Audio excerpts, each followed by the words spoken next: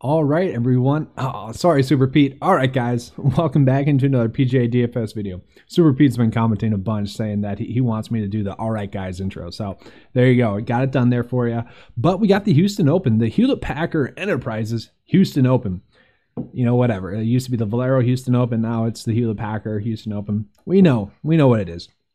The thing about this tournament this week is that it's going to be played on the same course as it was last year, which is a good thing. Last year, I remember we were having to use kind of just Texas-based courses as comp courses, which we will have to do again this week because, well, we only have 1 year to go off of for sample size, but at least we have something to go off of this year. We can see if what we did last year was correct, which I did already do that. It was pretty much correct, so we do have that to go off of. That's some fun stuff. But first, guys, I do want to get into the recap of last week, and then we'll get into the tournament preview here for you guys. Do also want to mention that in this video, I am going to be doing the core plays. Just going to make one big video for you guys right now until NFL is over, and then I'll go back to a lot more golf content video-wise. Obviously, the website's still doing what we do, but just wanted to let you guys know that. But let's get into the results from last week. So here we go. Last week's tournament, we can see we had 28 players, 6 missed the cut, which, you know, a little bit too much. We can see the players that missed the cut there. Tringale, Grillo, you know, they weren't rated too high. HV3, he kind of hurt. He just missed the cut. Matt Jones, Mito, and Rory. Rory Sabatini really kind of sucked down the stretch, but we did have the winner. We did have Carlos Ortiz. We did have Justin Thomas, did have Joaquin Niemann, Ibrahim Answer, and Aaron Wise, 2 players that we were highly on, did really well as well. The problem with last week was that there were so many quality plays. Okay, it was hard to really know where to make a cutoff point, but I think we did a really good job at that because we missed some of the chalky options that were out there that really didn't do too well, and some of the players that were just highly priced that didn't do too well as well. So overall, pretty good week there, and that kind of just sums up a really good season thus far for us. We'll show you guys the full season here. So just looking at it, I like to look at like top 12 in the player pool. So top 12 in the player pool have had 59 players, 16 top 10s, 29 top 25 finishes, 9 missed cuts. That's kind of high, but not too bad. But 4 wins, 2 runner-ups. Love to see that.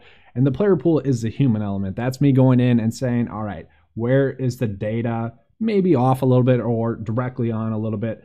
So the data would be the model rank here. The model rank has been pretty good as well. 25 top 10 or top 25 finishes, but we can see, you know, a decent amount of missed cuts more if you're looking at percentage-wise, and that's where kind of the human element will come in. But 1 runner-up, 4 wins.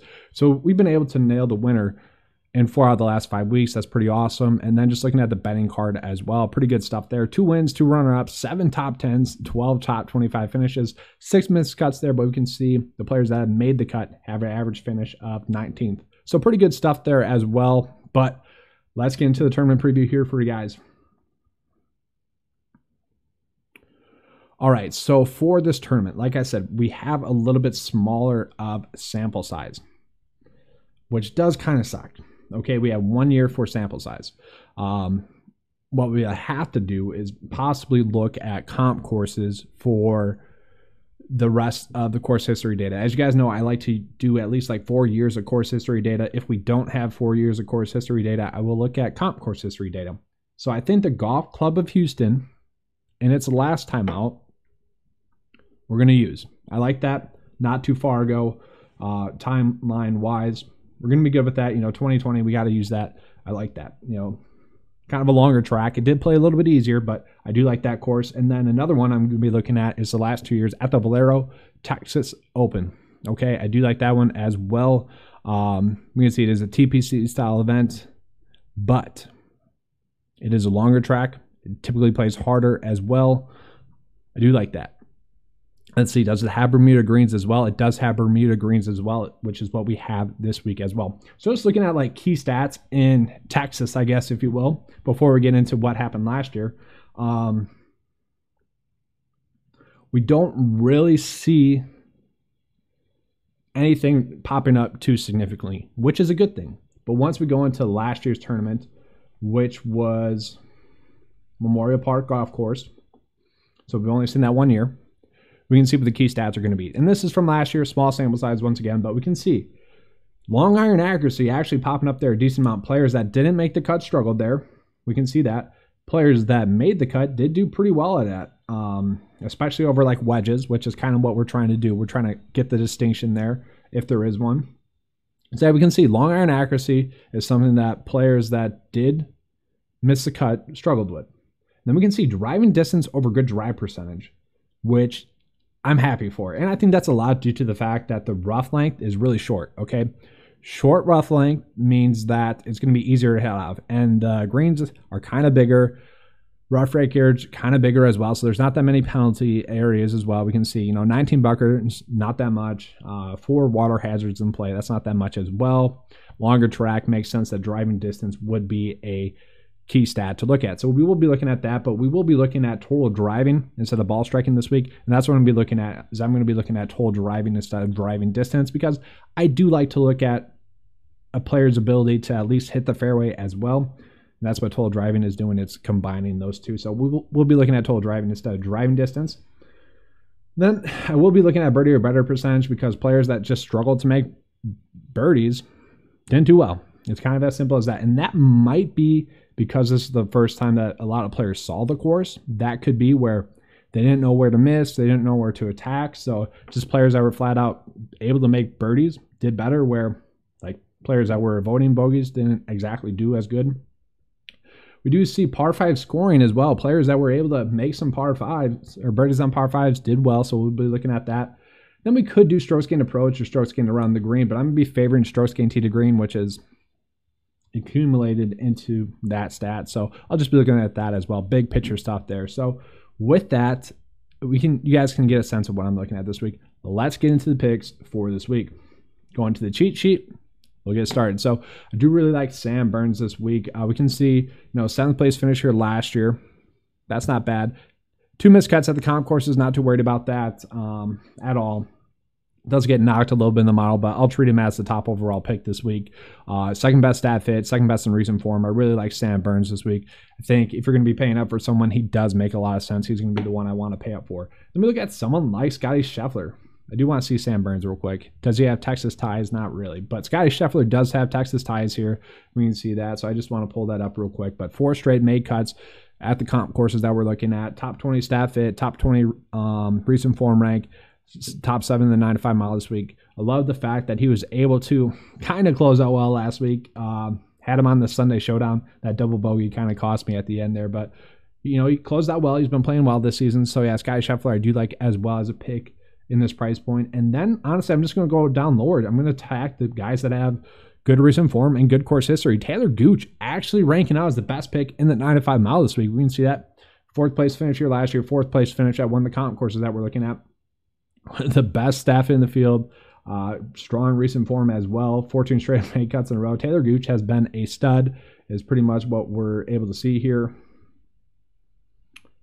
There we go.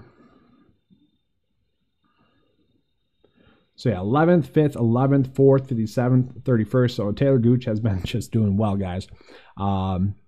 Good price point for him as well. He didn't get priced up that much. Now we'll be going back to the well with Aaron Wise, who just continues to play well as well. 15th place finish last week, 5th, 8th, 26th, 17th, 21st. So Aaron Wise is another player that I really like this week. 6th in recent form rank, 5th overall pick in the 9 to 5 mile this week. Top 20 staff fit, top 20 in course history rank as well. So see no real reason to fade those two guys, given the fact that they had good finishes here last year. And they're priced down a little bit too low compared to how well they've been playing recently. So those are going to be the 4 players that I like in the high tier price point range. And now we get down into that mid-tier price point range. So I don't mind Maverick McNeely, who had a good run on Sunday. 20th place finish here last year, 17th place finish at the Valero Houston Open. Not the Valero, I keep calling it the Valero. The Houston Open, when it was played at the Golf Club of Houston. Decent stat fit, actually. Top 20 stat fit, top 10 stat fit, actually. 30th in effective scoring, 5th in that 200 and plus yardage range. That is pretty appealing to me. And then 11th, 25th, and 38th place finish recently. So Maverick McNeely at 8.5 is a price point that I do love. And you guys know me, I typically like to continue to play guys that, They don't let me down. So like Seamus Power has been someone we've been rostering a ton this year. Over the past like 3 months, he's been one of my most owned players. 11th, 12th, 21st. Did miss the cut at the Sanderson Farms, but 31st place finish. Prior to that, he has just been playing some great golf. Sure, it might not be the best fit, but I like to stick with players that have gotten me there. So I'm going to stick with Seamus Power this week until he really lets me down. Let's keep going. Cameron Tringale is interesting to see because he does have 4 straight make cuts comp course history wise. Did miss the cut last week. Last week was kind of, if you've been playing Cameron Tringale a lot, you stayed with him, but he wasn't someone you really wanted to go out of your way to play. I don't mind him this week though. Now top 10 pick in the 9 to 5 mile this week. 8.3, that's okay price point. Don't want too much of him because of that miscut, but he is someone that is catching my eye a little bit. And then Mackenzie Hughes casually popping up as well. Just want to point this out to you guys. 7th year last year, 55th comp course finish, and a 42nd comp course finish. So 3 straight make cuts. We like to see that. 4 straight make cuts in a row, which is highly appealing to me. We can see 4th, 25th, 35th, 52nd, and 27th place finish for recent form. Mackenzie Hughes has been playing some great golf at that price point. That is a highly appealing price point, just given how well he's been playing. And let's go down a little bit lower.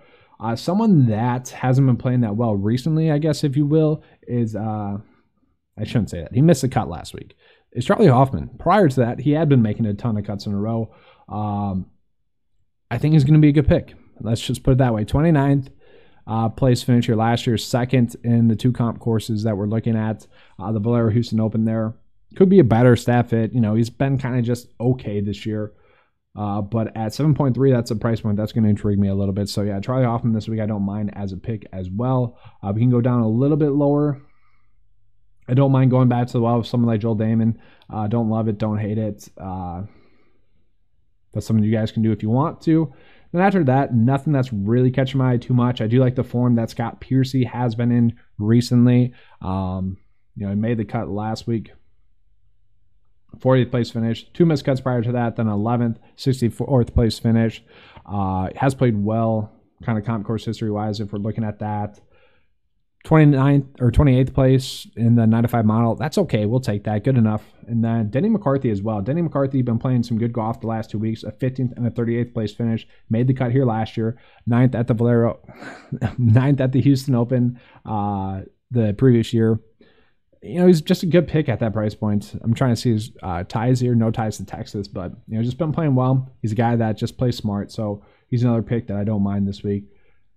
Then Adam Long, possibly. If you guys want to play Adam Long, you can. 11th place finish here last year. Here we go. 11th place finish for Adam Long last year. 22nd, 25th, miscut, and 29th place finish for his recent form. That's pretty good. If we want to look at kind of the secondary stats, nothing really popping up too much there. But, yeah, Adam Long going to be a good pick this week as well. That's really it for the values, though. You could do some deep dives, maybe Kramer Hickok, just nothing that I really want to chase that much. But now that we got through the picks, let's get into the core plays for this week. All right, so let me pull up the player profile here and we'll get into the core plays. So honestly, guys, I do think that Sam Burns should be a core play for you. We just look at kind of what he's done recently. 9th best in the 9 to 5 mile. Do like that. 7th place finish here last year. Love to see that. Course length, he doesn't do exactly better in longer tracks, but he kind of is just even keel in longer tracks. Kind of same thing for Parkland style courses, but he is a really good Bermuda green putter compared to his average. So I like to see that. Yeah, everything just kind of points to him being a little bit better this week. I already talked about the stat fit, top 2 stat fit, 2nd best in recent form. And if we just take out kind of those comp course history miscuts, then we don't really have to worry about him as a pick. But I don't know if we're going to be able to afford to pay up for him. But I do really want to go back to the well with Aaron Wise again this week. Just a strong pick. Do love him. 15th, 8th, 5th, 26th, 17th, 21st, 46th. I mean, his recent form has just been there. The worry with him is that, the putter has been a little bit poor. We can see he's actually struggled on Bermuda greens. That'd be the worry. If he struggles, that's going to be why. But, typically better in Parkland style courses. Want to point that out. Typically better on longer tracks as well. So his average strokes gained total on longer tracks is 37th compared to his norm, which is 56th. So that's really good. We can see that with Parkland style courses as well. Like to see that. So yeah, Aaron Wise just playing some super good golf. I want to chase him this week. Then we're going to be looking at Taylor Gooch. I already kind of mentioned Taylor Gooch, but he's going to be another core play for me. I know 3 guys in the high tier price point range. I'm sorry, guys. That is just the week that we have right now. But I do really like Taylor Gooch. He was the top rated pick in the 95 mile this week. Kind of even keel for Bermuda Greens. That's fine. We can see, pretty good. 6 missed cuts over the past year. 8 top 25 finishes. 3 top 10 finishes. But 3 of those, or 2 of those, have been recent. And if you just want to look at top 12 finishes, 4 straight top 12 finishes. So we do like that. Once again, a little bit better on longer tracks, a little bit better on Parkland style courses, but we are going to chase that recent form. We're going to chase a 4th place finish the last 2 years. So I do like him as a pick. Then I do like Mackenzie Hughes, just as price point. It is a good price point for him. Playing some pretty good golf. 4th, 25th, 35th, 52nd for recent form, 11th best pick in the 95 model.